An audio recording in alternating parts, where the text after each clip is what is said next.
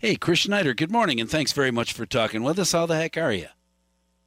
I'm doing great, Mike. Good morning. How are you? I'm well. So we have the walk coming up very soon to raise money for more research, and you've got the conference planned for Wednesday, sponsored by the foundation, to help even more people find out about Alzheimer's and what's being done, because at some point everybody listening will have a connection to Alzheimer's in one form or another, won't they?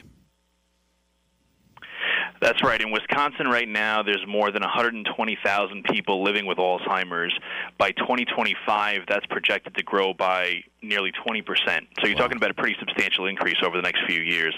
Nationwide, you have more than 6 million Americans living with Alzheimer's disease, and by 2060, the CDC projects that to more than double if a cure is not found. So it's growing across the country. It's growing in Wisconsin, and as you mentioned, pretty much everybody either knows somebody with Alzheimer's disease or knows somebody who knows somebody with Alzheimer's disease. So it is unfortunately growing, but that's why we're doing what we do and why we're bringing this free educational conference for Wisconsin residents on Wednesday to help people learn about the disease, learn about caregiving, learn about brain health, and how they can take some action. Well, it's interesting to me, too, that while research continues to try and find a cure for Alzheimer's, there is still a great deal of research being done and progress being done for early detection, for instance.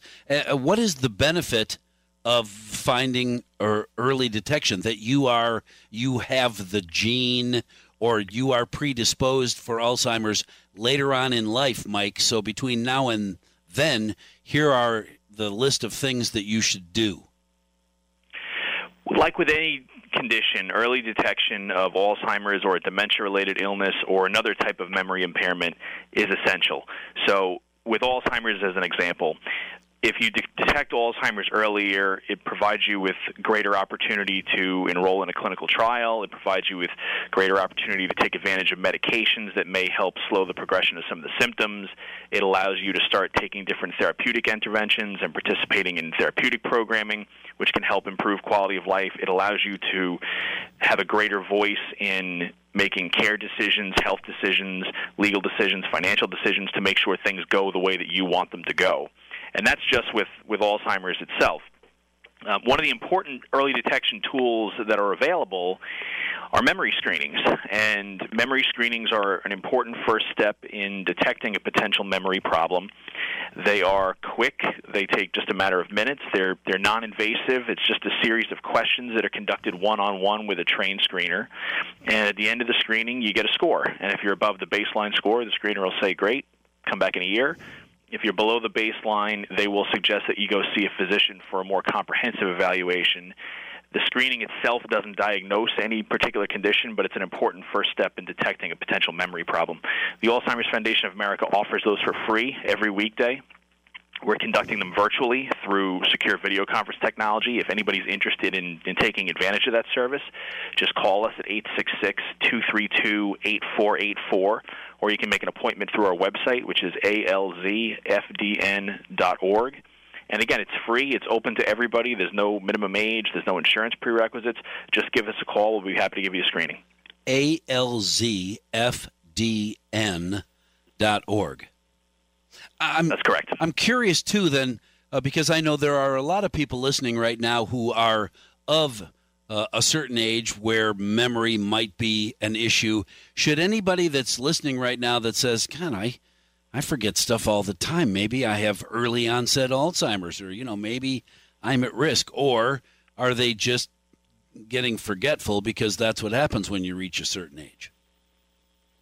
Well, anybody listening of any age or any type of cognition should be getting a memory screening, because it should be part of everybody's health and wellness routine.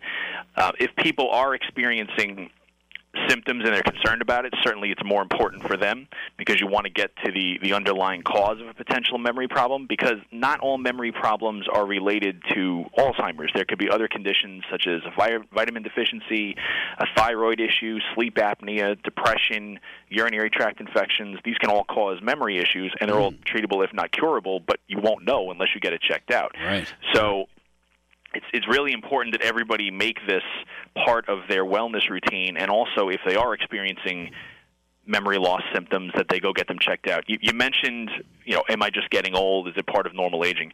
One of the most important things to know about Alzheimer's disease is that it's not a normal part of aging. It's a progressive degenerative brain disorder, and there is a difference between basic everyday forgetfulness. It's totally normal that every now and then you forget where you placed your keys or where you parked your car. But if the memory loss is becoming more persistent and it's really impacting parts of daily life, if you're getting lost going to places that you've gone to, 20 years in a row, every day, that's a warning sign that you should definitely get checked out. Right. Well, and it's one thing when you can't remember where you put your keys, because you're right, everybody has that issue. But then when you find your keys and you get in your car and you're on your way to, I can't remember where I'm going, that's the issue. Now you've really hit that nail with a hammer. You need to be checked. Exactly. When memory loss really starts becoming more frequent and impacting daily life, if you're starting to see that someone is maybe having trouble balancing their finances or their checkbook, or if they're putting their keys in places that they really have no business being, like maybe they put them in the freezer or the oven or something like that, those are signs that there could be something amiss and you should get checked out. And so when everybody, God, and I hope everybody that's listening participates in their once-a-year wellness check, you go in just to let the doctor explore nose to toes everything that's going on, conversation and so forth. You should also maybe ask, hey, am I a candidate for the Alzheimer's test, and see whether just basic forgetfulness or even nothing. I don't have any symptoms. I'm good. I'm just 68, and maybe it's something down the road for me. Can we just double check? Is that what you're suggesting, that everybody that is of that age and has a wellness check include checking for Alzheimer's? Well, you mentioned nose to toes. As we get different checkups for blood pressure or different screenings for men, different screenings for women, cholesterol, things like that. You also need to check up from the neck up as well. So that's why we encourage everybody to make memory screenings part of their annual health and wellness routine. You can speak to your doctor about it. Medicare does cover memory screenings are part of the Medicare wellness visit. And again, the Alzheimer's Foundation of America offers those for free. So you can contact us as well, 866-232-8484, or visit alzfdn.org. But it is critically important that people make brain health part of their health and wellness routine. And also, what's important for people to know is that while age in and of itself is a risk factor for Alzheimer's disease, the older you get, the more your risk goes up for developing Alzheimer's. There are also lifestyle choices that you can make to help reduce your risk of developing a dementia-related illness. So things like exercise, good diet, getting proper sleep, staying physically and socially active, learning new skills, avoiding smoking, limiting alcohol. These are all things that can help reduce your risk. And they're all things really we should be doing anyway because it's just good for overall health and wellness as well. But it's important that people know there are things that they can do to reduce their risk. alzfdn.org,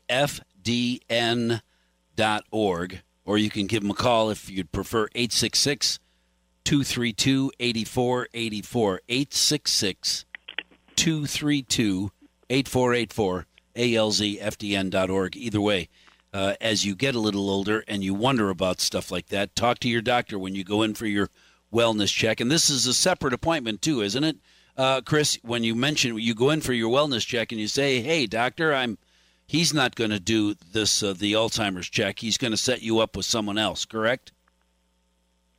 Some physicians do a basic memory screening. It's something you should talk to your doctor about. All but right. Again, you can get them through us anytime, any weekday, so you can give us a call as well. And it's free, 866-232-8484, alzfdn.org. Chris Schnider, thank you very much for talking with me this morning. I certainly hope we've opened a few eyes, and there will be a few of my listeners who will be making an appointment to get double-checked. Have a wonderful day. Chris Schnider, thank you for talking with me this morning. As always, I appreciate it.